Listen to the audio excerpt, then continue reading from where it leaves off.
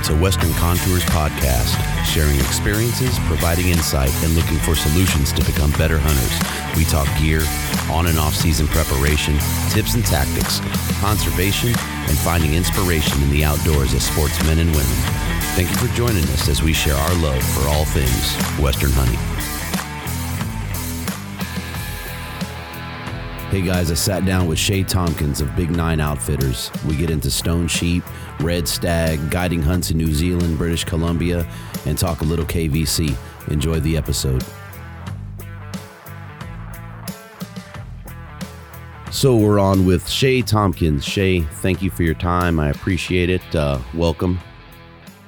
Oh, thanks. I appreciate you allowing me on the show. Yeah, no, it's awesome. I'm excited about this one. As I was doing my scrolling and trolling, I actually started to get a little bit worried because you're laying it down, and you're doing more than most guys can dream of in a lifetime. So I'm super excited to hear about the guide life and your hunting life. So, well, I greatly appreciate your time.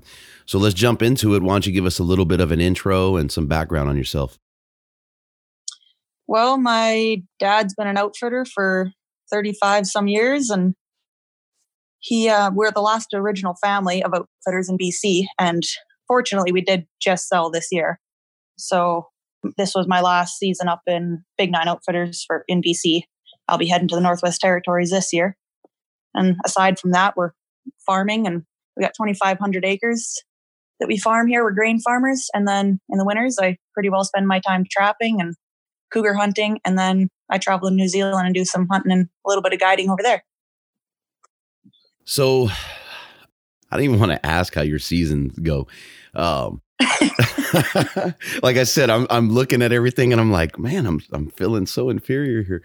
I mean, it's gotta be epic, right? To experience. I mean, you're talking bucket list stuff and you're living it every single day. And I'm sure there's a trade-off, right? And I don't know, but being a guide, I kind of think I saw something in it, and it was like quoted, oh, you want to be a guide, and people don't think about it. It looks like this dream life, right? You're always out and you're always, in the woods and you're chasing animals and you're getting people and animals, but that has to be, I mean, there's some long days. You're up before your clients. Oh yeah. You're doing everything, you can to give them that experience. And then you're going down after your clients, making sure that you're wrapping up and you're prepared for the next day. So why don't we just get into, being a guide and what Big 9 is doing and where you're guiding and what animals you're chasing a bit. Well, being a guide, our days usually start about 3:30 or 4 a.m. and we all head out and go get horses in, and we saddle up and we spend our day out, and then we're usually back, at dark and not to bed till 10 o'clock. And most days are pretty exhausting. And this season, it was 118 days straight for me. And that's all airplane and horseback access. There's no roads into our area. For our outfit, we're chasing elk and moose, mainly stone sheep, wolf, used to be grizzly until they closed that down, black bear, and mountain goat. A lot of different animals to go after, so it keeps things interesting, and lots of different clients and huge crew. So it's always a blast. It's a ton of fun, but it definitely interferes with hunting for ourselves and doing our own thing. So how did that grizzly ban affect you guys? Well, actually, it wasn't huge on us. We only got one tag every 5 years. That was our quota, which was a bit ridiculous. I've had days out where I was in one camp a couple of years ago and I seen 14 different grizzlies in 2 days. And we're constantly having bear problems. They're in our camps. They're wrecking stuff. They're stealing meat. They're a pain in the butt, really. It'd be nice to actually be able to help keep their numbers down, but it is what it is. And hopefully they open it back up in the near future.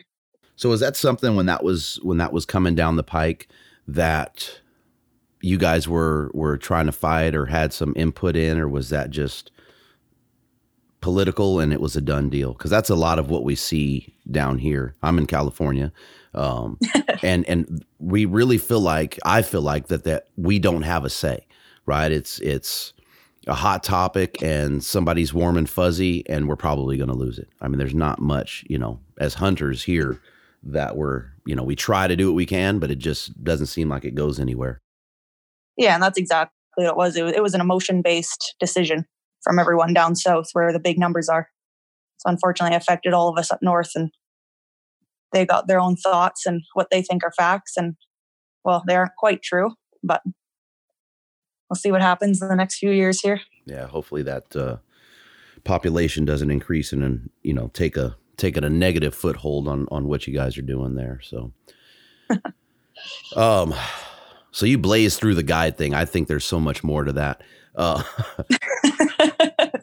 Oh, always. So the one thing that I've been looking at, and I'm not sure. Well, I kind of know why, but caribou, right? I have this thing lately with caribou. Well, it's not the only thing, but caribou has definitely been ringing that bell for me.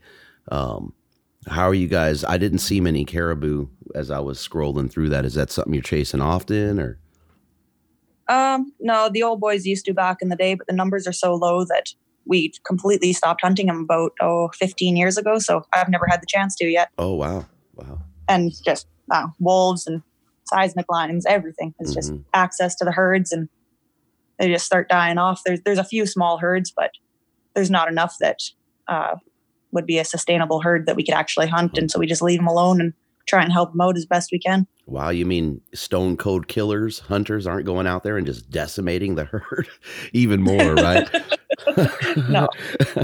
I mean, we avoid that. Yeah, exactly, right? So that's my point is those numbers are low, you have a business, but you're still making a decision to let that herd grow and sustain, and that population, get to back, to where it needs to be, or if, it can be. Yeah. It's so opposite of what they think that we do when we go out. It's just, Oh, I know. And with all the species, we started limiting our hunters and how many hunts we do a year due to the decline in populations with moose in particular, and caribou. And it's starting to affect the elk quite a bit. Like my dad, he figures the elk herds are down 70% from the time he started guiding. Wow. 30 years ago. Like everything's way down. Right. And does he have anything that he contributes to that, or? We do a lot of wolf control. We go do like trapping, and then every single one of our hunters, we give wolf tags to. So if you see a wolf and they shoot it and it's free kind of thing, and we'll go out and just like, if we have days off as resident hunters, and we'll go out and just go and try and kill a wolf, or try and get our friends on wolves who are also resident hunters, and just try to do it that way and do what we can. So those predator numbers, outside of the grizzly, the wolves numbers are up, and that's affecting those herds. Are they ever? Wow. It's a bit ridiculous how many wolves are there. Everywhere you go, there's wolf tracks, packed down wolf trails everywhere. They're even way up high hunting the sheep now. Oh, no way. Yeah, we've seen them right on tops of the mountains the last couple of years, and they're right there with the ewes and the lambs, and it's not very good. No, not at all. And you guys have a number, or there's a quota that you try and get, or is that something that they're trying to regulate too? Or? No, they're not regulating it. It's just one wolf per hunter. And then we just try and get as many as we can. But they're an opportunity animal. If you see them, then you try and get one. But a lot of hunts, you won't even see them. You'll hear them or just see tracks and see kills and whatnot. So, one of the things that stands out, right, like I said, and I'm sorry if I keep going back to it, but I'm looking at everything and I'm going, she's just knocking stuff down, right? And you're guiding grown freaking men, and there's this perspective, right? Oh, I can't imagine a guy walking into camp and going, huh? I'm going with her. So yeah, I get some funny looks when they find out I'm not the cook. Yeah. Do they realize what they're getting into? It seems to be getting to be a bigger thing in the outfitting and guiding industry. So a lot of guys, they will expect to see female guides. And once they spend a day with any of us, they're all happy as can be. And they realize we can do our job, and you end up getting quite a few compliments, and It works out really well. You build a friendship with these guys, and they end up trusting you, and it's just like you're hunting with a buddy. Are you seeing more women on the guided hunts, or? I actually have never guided a female hunter, and I rarely see female hunters come through, but I do know a lot of female guides. I'm friends with a lot of female guides and outfitters. Why do you think that is? Not seeing the women hunters? I don't know what it is, honestly.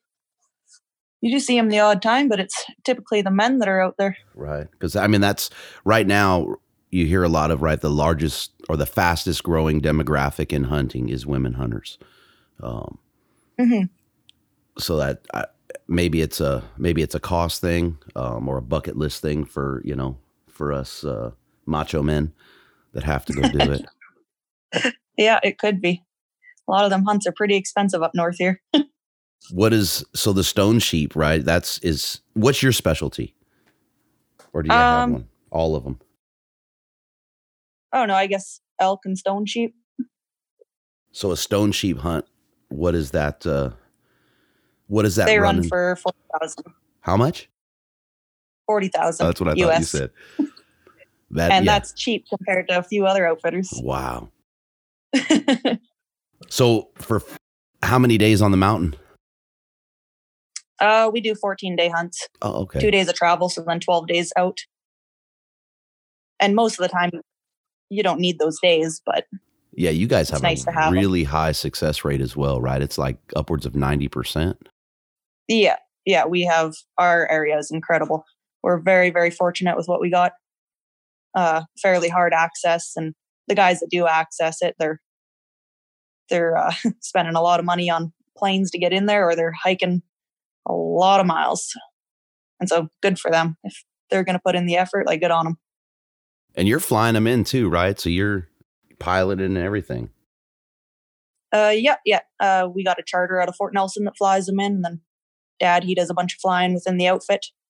And then from base camp, we trail them out to our other camps, which are anywhere between 4 and 8 hour rides away from base, where we pack all the gear and food for the hunt and crew and hunters, and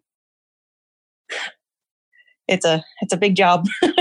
And how many camps? You guys have something like 9 camps, or?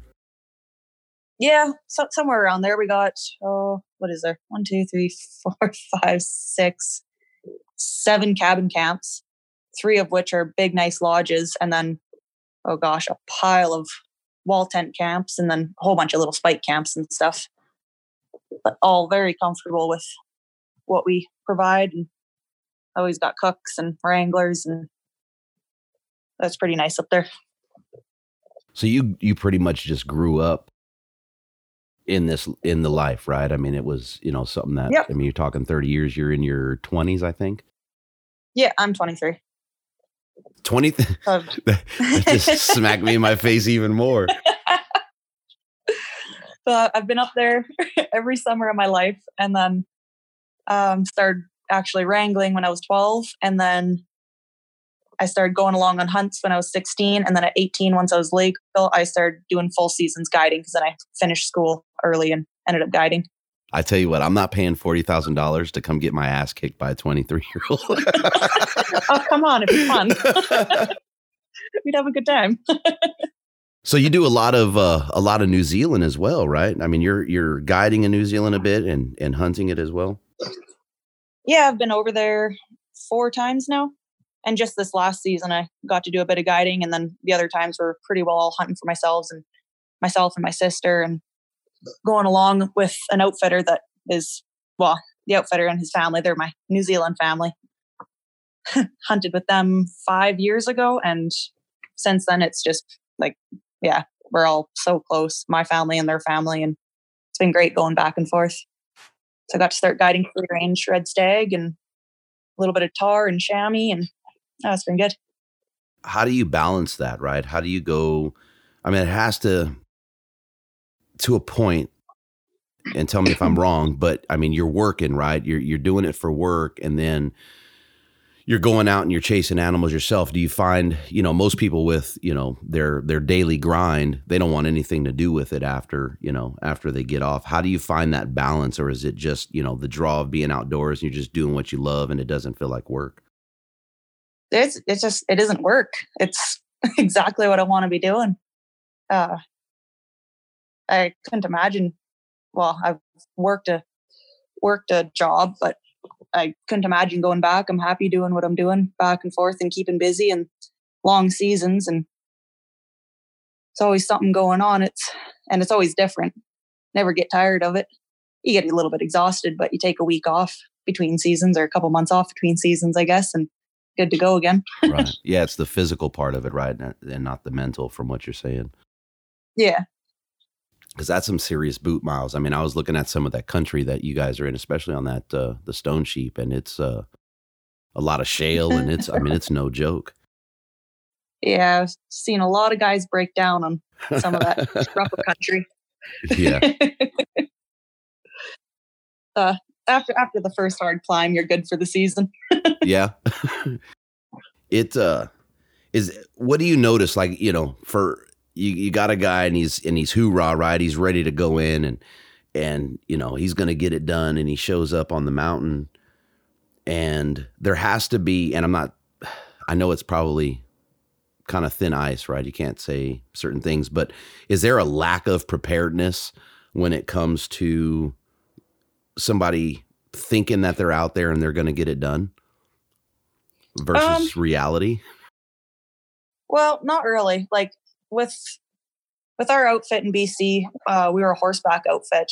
So mind you still have to climb for the sheep, and you still got to do some hiking for elk and everything else. But if guys are really physically incapable, then we do what we can and get them an animal as easy as possible. Like I guided a 73-year-old man to a stone sheep this year, and he did great. And he only had to climb 300 yards. It was lucky. Everything worked out perfectly. Thank goodness. And some guys, they start getting exhausted, but you just let them have a break and then give them a bit of a pep talk, and then you're off again. And so it's not like they going realize. Out. Yeah. Well, I guess that's the difference, right? It's not like going out with a group of fellas on a public land hunt, and everybody's kind of off on their own. I guess I didn't look at it that way. Yeah, you can usually push them a bit, and then they realize that they're actually capable of doing more than what they originally thought. You spend a lot of time having to motivate? Not too bad. I don't think guys, personally, I don't think a whole lot of guys want to tell me that they're tired or show that they're tired. I just do a bit of courtesy glassing, as I call it, and let them catch their breath, and then we're off again. Oh, so you don't even, yeah. Well, I guess as a guide, as a service, right? You can't really call them on it. No, I've been pretty lucky. I've had all really, really good hunters though. You would hope, right, that a guy that's investing, 2 weeks and that kind of money is going to take it as serious as you're taking it. I mean, that's. Oh yeah. They're prepared to push themselves. And then weapons preparedness, everybody's pretty solid. There's nothing. Oh yeah. No, everyone's got everything down. Everyone spends weeks studying and talking to their buddies, and you get a lot of guys that have hunted sheep before and they know exactly what to expect, and everyone's always just super excited and lots of ambition and just happy to be out. Yeah, I can't imagine. A stone sheep hunt would be phenomenal. You guys are doing archery as well, right? You do rifle and archery. Yeah, we do some archery hunts. We leave those to the end of the season. Stone sheep on archery would be stellar. And then you guys have some record book rams too, right? I mean, there's not just the rams. There's quite a few. Yeah, we got really good genetics in our area. Just south of us is where the world record was shot, in our neighboring area. And then in our area, we got, he's number 6, Boone and Crockett, and he's the biggest ram that's been shot in, I guess it's probably 53, 54 years now. And then we got number 12, Boone and Crockett, and he had the heaviest bases ever recorded on a stone sheep. Yeah, they were 32 plus, weren't they? Something like that. They're 36 and 3/8, I believe. Or sorry, not 30. 16 and 3/8. Jeepers. You got my numbers all puckered up. And then we got number 1 Pope and Young. On the stone? Yeah. Wow. So give us a female perspective on hunting in the outdoors and where you find the value in it. That's a tough question. Well, I don't know.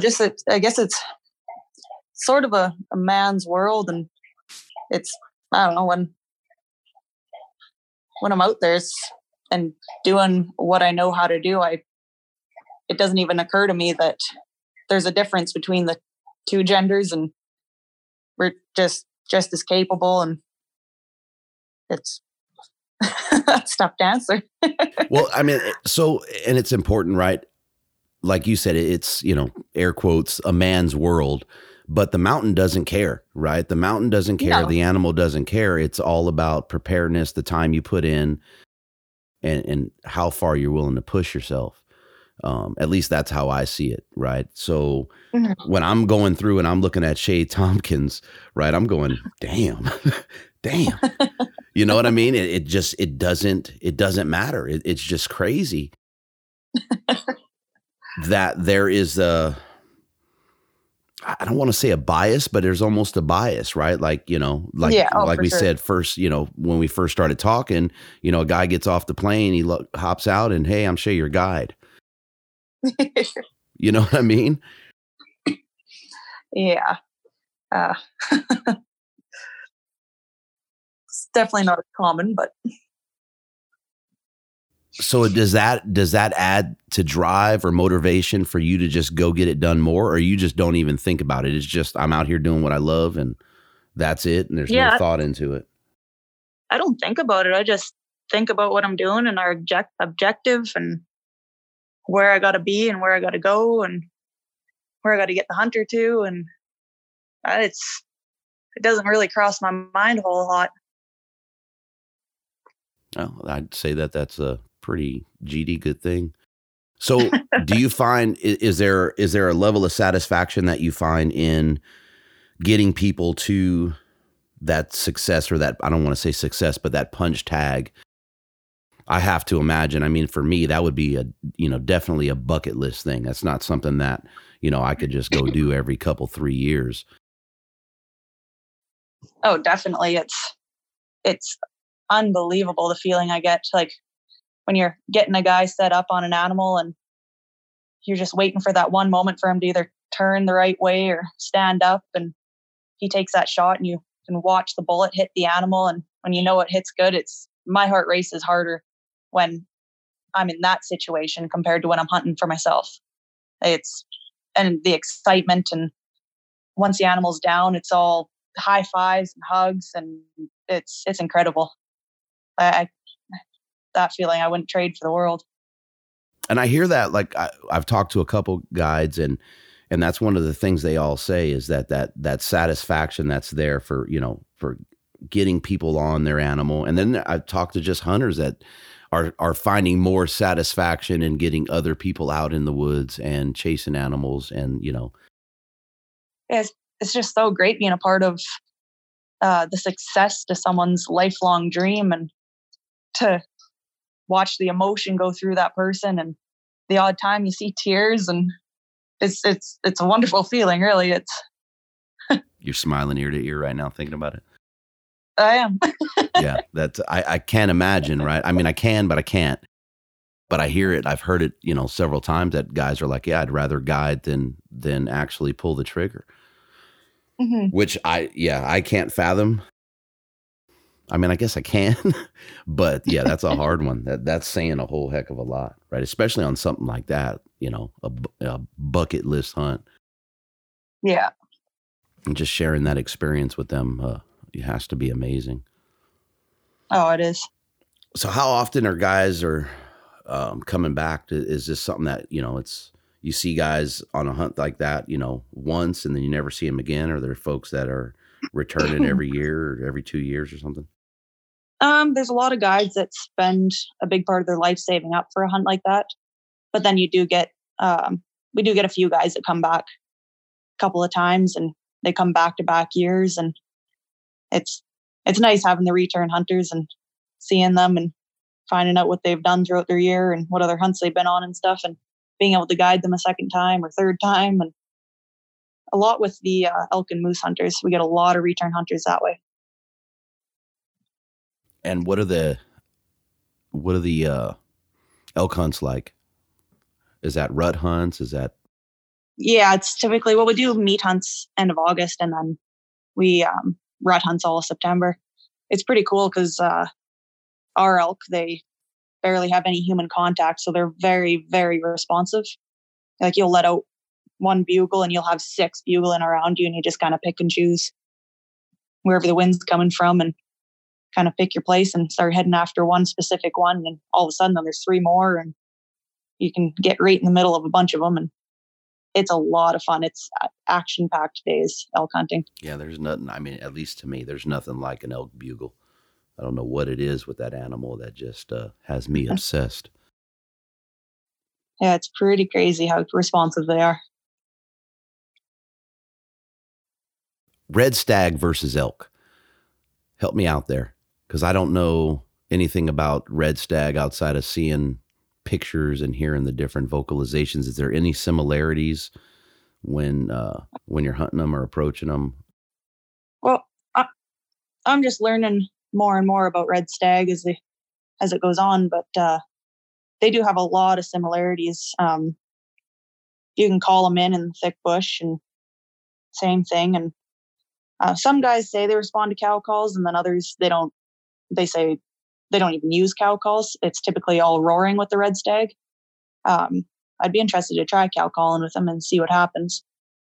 But they pretty well, like, their behaviors are quite similar to elk. So it seems like hunting at home when hunting them, which is pretty nice. Same type of terrain and conditions. Yeah. You shot I think that was your bull, a 16 point or something like that. Yeah, that thing is a ridiculous free range red stag. They don't look like that. That one did. Yeah, that one was. I was pretty fortunate with that one. The outfitter that is, well, my New Zealand dad, he got access to a private property. It's 20,000 acres, and it hasn't been hunted in years. So he got access to take clients there, and so he took me there, and I was the very first person to ever shoot a stag off there out of his clients. So that was an incredible experience. That hunt itself, I've never had my heart beat so fast. What was the difference there? I mean, that thing is ridiculous. I have no idea, because I've hunted here lots, and I love hunting here, but that in particular hunt, just everything that happened, it was just an awesome stalk. It was a long stalk, and there was tons of obstacles, and getting set up, and hinds spooked, and we had set up and had like a second to get set up and shoot the stag, and shot him and hit him good. And he went a little ways and then popped back up and shot him again, and then he dropped, and that was the end of him. First one was a lung shot, and the second one was between the shoulders, because he was heading up through some brush. I mean, that thing is just all, I'm looking at it right now, it's just all palmated on the one side. Ridiculous. I mean, it is just crazy. That was a fun hunt. I mean, it is just, it's insane. Look at that thing. That is nuts. I mean, I saw it, but I didn't examine it, and I'm looking at it now and going, wow. I mean, it's almost, he's only what, 20, 24 inches across on his spread, but he's something just like that. Tall and just palmated nastiness everywhere. Oh, just crabby on the one side. We brought him to a deer farmer who he raises red stags for estates and stuff. And we brought him there, and he looked at him, and he figured he was over 16 years old, because his ivories, they were gone and completely healed over. And he says that happens at 16. So he said he could be anywhere between 16 years old and 20 years old. Wow. Holy crap. So he's a good old boy. Yeah. Just a beautiful animal too. Yeah, he was very fortunate to get him. So how many times you've been in New Zealand? Is it like a once a year thing, or is that something you're doing? Because I mean, if this is all this year, that's just crazy. Not all this year. No? This was my 4th year. But this is my 2nd year in a row. I had in the last 5 years, I've gone 4 times. And then so I plan to go back every single year. Bucket listing every year. Isn't that something? Yep, exactly. The guide's life. That's awesome. I mean, and I got to avoid my winter over here somehow. It gets too cold up here at -40. Oh, yeah, that is a bit cold. I'm in Southern California. I don't even know if I can handle it. But just some beautiful country up there. I mean, just, going through this page is just. Yeah, it's gorgeous. It's a lot like Southern BC. I love it there. Beautiful country, big mountains. Their mountains are a lot steeper in a lot of places. Just younger mountains, and terrain can be pretty nasty over there.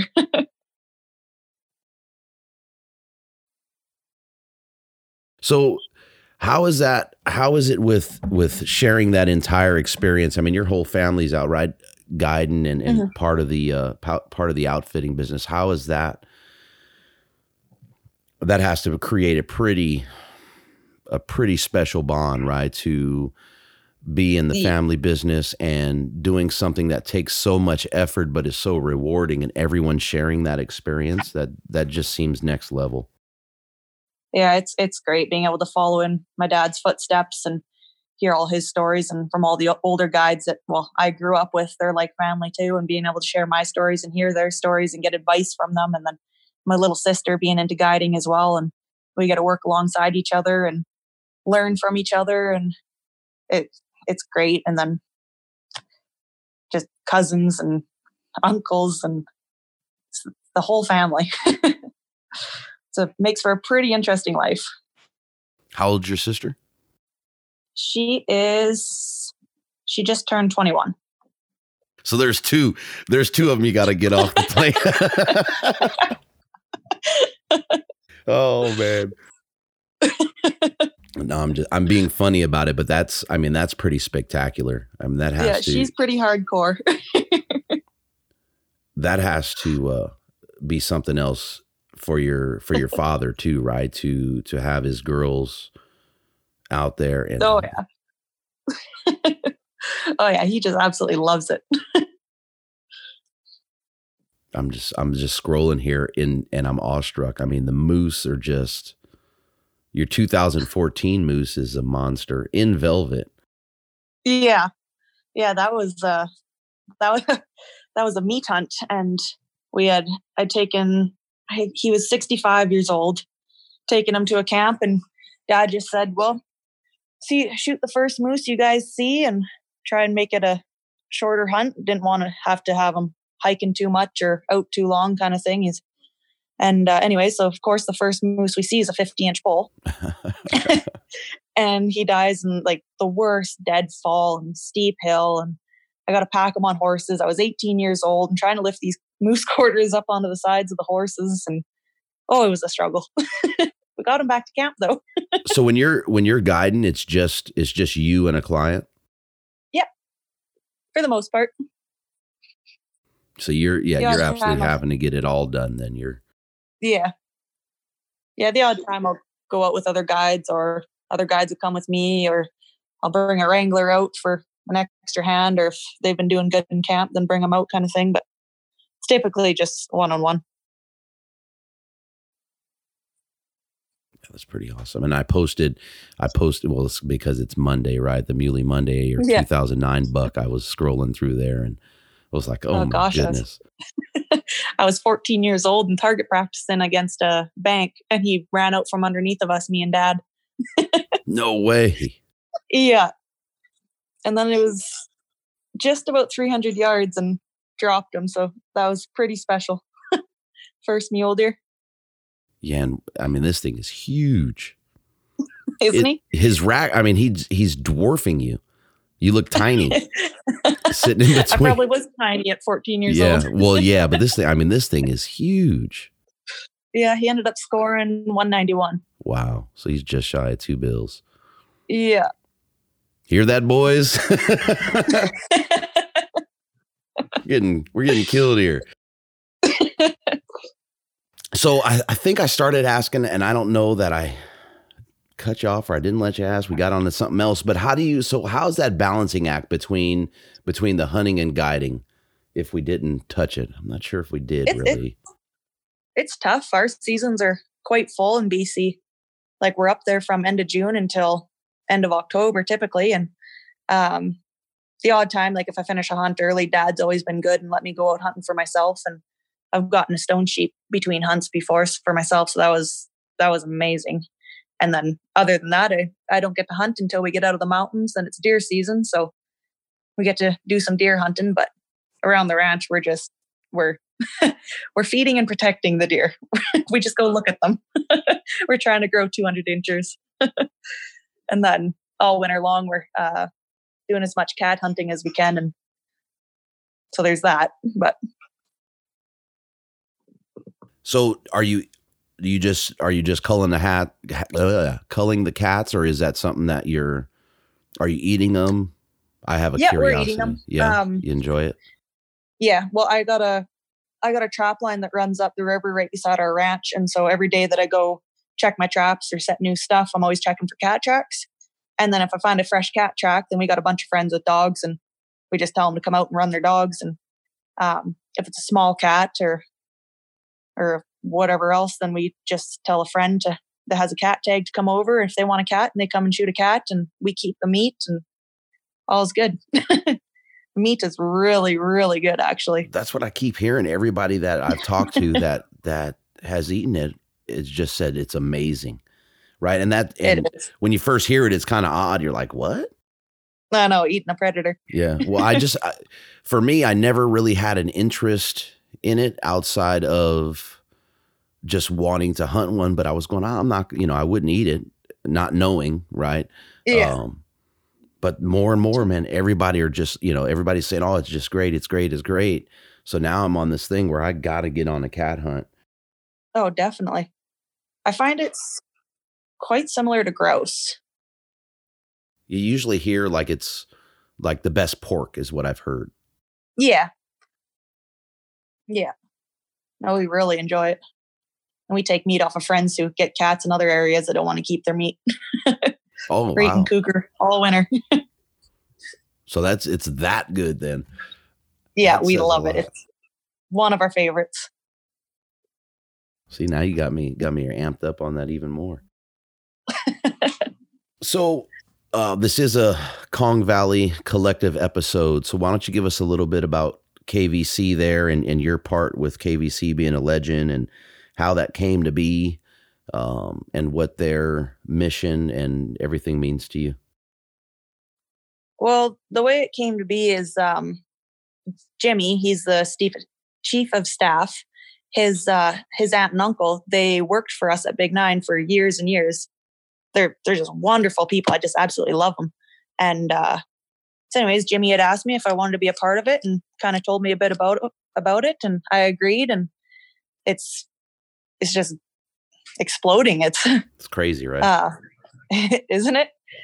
Their message they're sending and everything they stand for, it's exactly what we stand for. It's like, couldn't have said it better myself. The way them guys explain everything they put up and just actually enjoy the experience instead of just to be there to show off your trophy. They're telling their stories. They're getting people involved in the work put into it, the ups and the downs, and be able to look back on it and enjoy the entire experience. And the ups are great, but to me, the downs are even better. They make the stories good. Right? They're even better. The downs are what makes you the hunter that you become, right? It serves the evolution of your hunting experience way more than the ups. Way more. Yeah. And just looking back at the downs and being able to laugh about them now, even when I get into a shitty situation, I'll stop and think about it for a second and just start laughing. I'm like, wow, this sucks. But it's all worth it.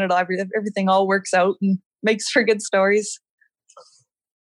And more appreciation to the entire experience, right? When you can, I mean, yes, exactly. And we've all been there, right?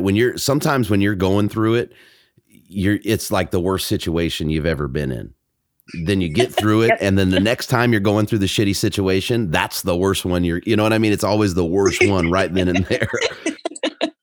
Yeah. And then you get back to camp that night and you'll be kind of grumpy from the situation or what had happened. And you get back to camp and you sit down for a second and then you just start laughing about it with everyone that was involved and telling stories to the rest of the crew that are there. And even after the season, telling your friends about it and other guides, and they completely understand and they have a good laugh with you about it. And so what's a common guide shitty experience? What gets you guys fired up? Losing horses. Oh, no way. I'm terrible for tying up my horses when, like, if we hear an elk bugle, I'll tie off my horses and I'll just like head out. And then once we're done messing around with the bull, if it ends up being a bull we don't want or too young of a bull or whatever, turn around and be like, okay, now where did we come from? That's a common one for me. And then me and my hunter will be doing circles in the trees looking for horses. So do they pull off of their tie up?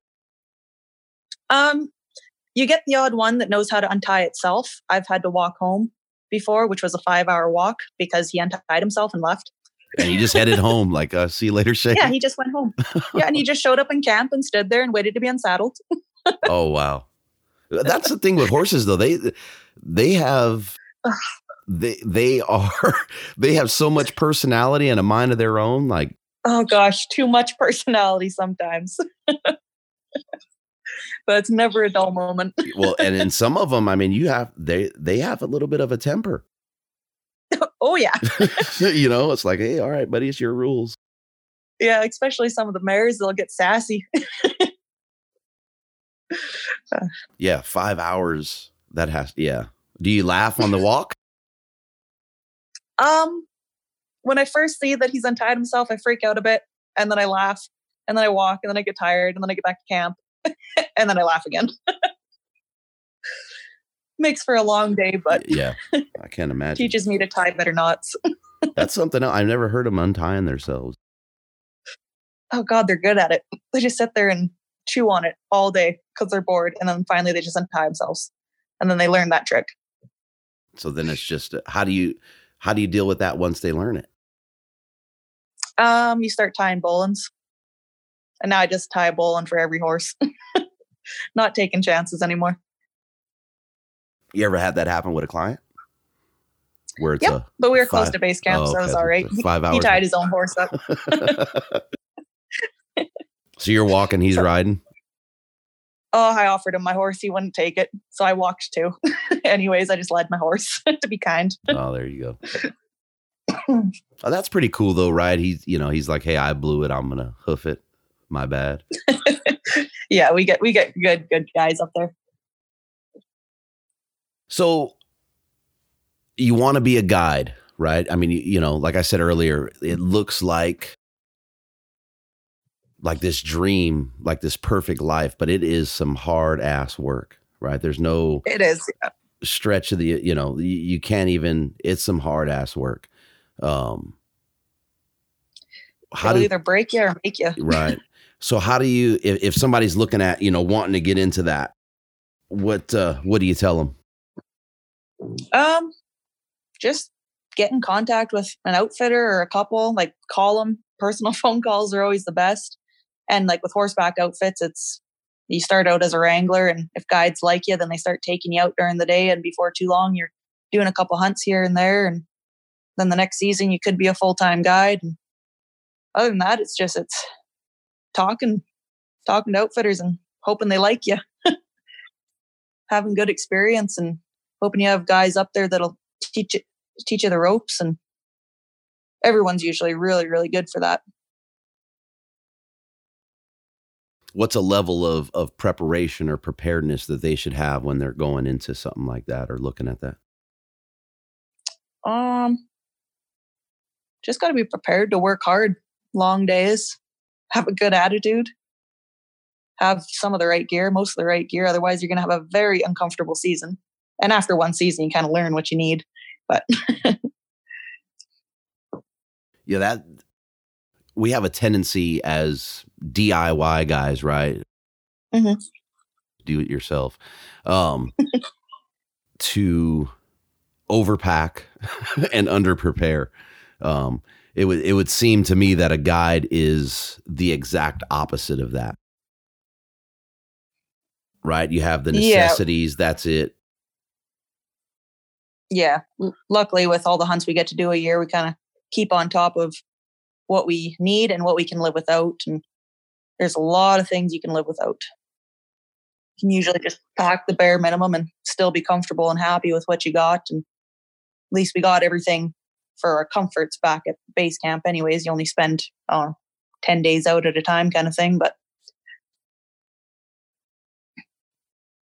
usually got all the right gear and talking amongst the other guides and all the prep you do together. And it's a couple of months beforehand, you're thinking of everything you might need and that you do need, and constant shopping trips. Which, yeah, well, for me, that seems like it's never ending with this No. obsession. I mean, it's just nonstop, right? I mean, you're constantly trying to improve either the gear or the experience. This Yeah. worked, that worked. You know, it's Yeah. rough. Yeah. It's rough. Right. You go, and I guess it's the same for a guide, right? As you go and you're like, hey, I really like this pack. And you spend a few $100 on the pack and use the pack for a season, and you're going, not the greatest pack. Or for whatever reason, right? It didn't serve you. Boots have to be Yeah. crazy for you. Yeah, that's a bit of a tough one. Because if you end up with crappy boots and you just kind of pick a brand you like, and then if they work for you once, then you just keep buying them. So what are you running boot wise? I'm running Schnees now. I was running Loa for a couple of years, but well, I did decide to switch it up. They weren't lasting. They would last half a season and then they were done. I really, really liked them, but I probably could have taken better care of them. So anyways, I'm trying Schnees. They're more insulated. See how they go. So far, I really liked them, using them for the season in New Zealand, and haven't had a problem with them yet. Seem pretty tough. Yeah, because there's a lot of, I mean, you get on social media, right? And everybody has their preference, and there's a lot of hype. But I guess if you're going to look to a source, look to the folks that are doing it for a living and, you know, out there. How many boot miles you getting in a season? That has to be insane. Oh, gosh, I don't know. Hundreds. Enough to see my ribs 2 months in. Oh, wow. So Schnees. Yeah, I'm looking for a new pair of boots for this season. So that was part of that question. Might as well get some expertise. Well, it's all just what fits you. Some boots fit differently than others, and whatever's comfortable to your foot. Yeah, that's rough too, because I mean, I've ran several pair of boots. Some last, some just fall apart. Some claim to be something they're not. I have a pair that I just got the end of last season. I ran them on a hunt recently, and it was a wet day. In comes a helicopter. That's pretty well as prepared as you can get, is just being able to have access to help. In your opinion, I mean, if guys are going out, right, and they're, you know, trekking into the woods, and for whatever reason, and I've talked to a few people and they're like, yeah, that's not something I really carry with me, right? Guys are trying to go light in their packs. And to me, it's crazy to not have any type of first aid. I mean, that's insane. Yeah. So is that something that you tell a guy? Like, for me, it is absolutely the first thing I go through before season, right? As I open that kit and I make sure that everything is still there in good condition. And it's the first thing that goes in the pack for season. So is that something you'd recommend for, you know, the DIY guys out there, is get the first aid kits going? Definitely. You can even get some of them light little ones, and they don't weigh nothing. And that could be, it could save your life or save someone else's life, and or stitch you up so that you can actually get out or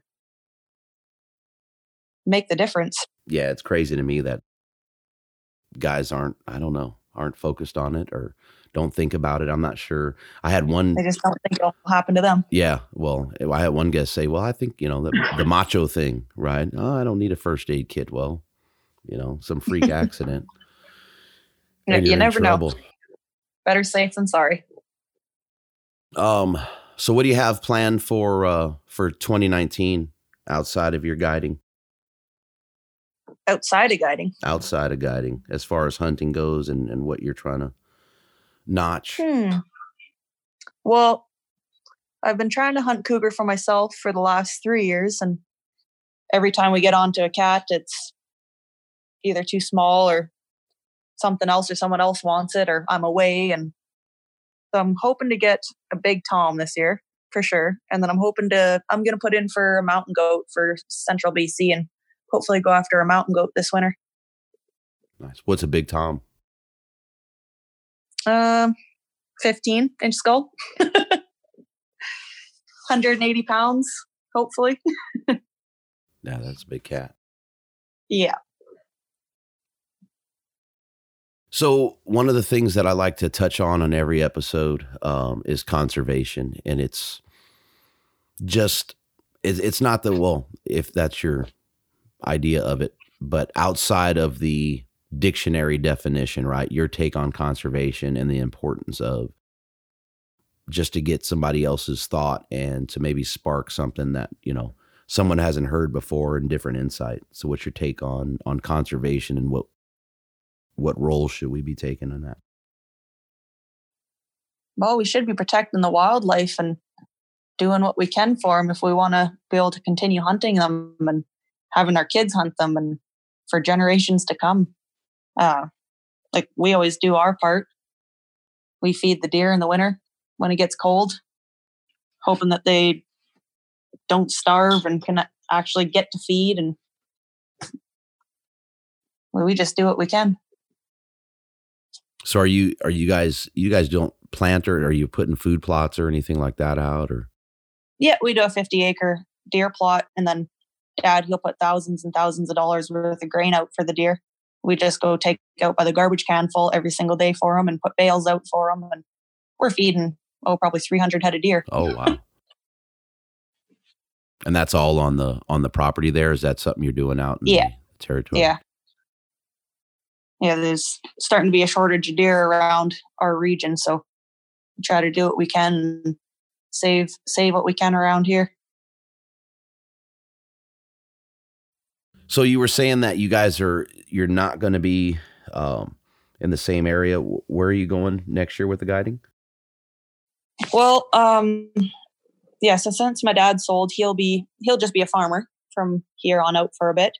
And I'm going to go head up to the Northwest Territories and guide for Glenda Grote at Canal Outfitters. She's way up north, 100 miles south from the Arctic Circle. Oh, wow. And you'll be guiding. Yeah. What are you guiding up there? Doll sheep, caribou, and Yukon Alaska moose. Yeah, I was looking at I told you the caribou thing, and looking at that Barren Plain caribou up there, and there's something about that. Everybody says it's crazy to, talk archery with that, but that just seems like next level. Yeah, it'll be interesting hunting caribou, since I've never had the opportunity to yet. So anything you want to touch on in closing, Kong Valley, where folks can get a hold of you, anything like that? Instagram? Shay Tompkins? Yeah. And if they're interested in talking guiding and where you're going to be, they can get you through Instagram, DM you there. Yeah, you betcha. Well, I appreciate the time. Good luck out there in the new area. No, it was cool. Thank you. Interested to see what keeps landing on this Instagram feed and making me feel lesser of a man there. I'll keep posting. Yeah, it's something else, but yeah, it's great to see you guys getting after it there. I know when I talked to John and Jimmy, they were super excited about you getting on, and I started looking and I was like, holy crap, I'm impressed by this. Amazing. So it was good stuff. Gosh, I should have John or Jimmy telling my story for me. They probably could. I was talking to John and I was looking at the page and he's like, I told you. And I'm like, good God, man. I talked to him about 20 minutes before we got on. He called me and I was like, I don't know, man. I'm a little worried about getting on. She's laying too much stuff down here. This is crazy. Just amazing. Well, I appreciate that. Well, I appreciate your time. I will let you get back to life there. I know you have long days on the farm right now, so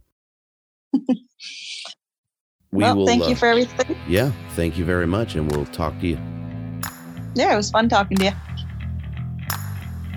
You can catch up with Shay on Instagram at Shay_Tompkins. To learn more about Kong Valley Collective, head over to westerncontours.com. Click the link on the partners page. Thank you for listening.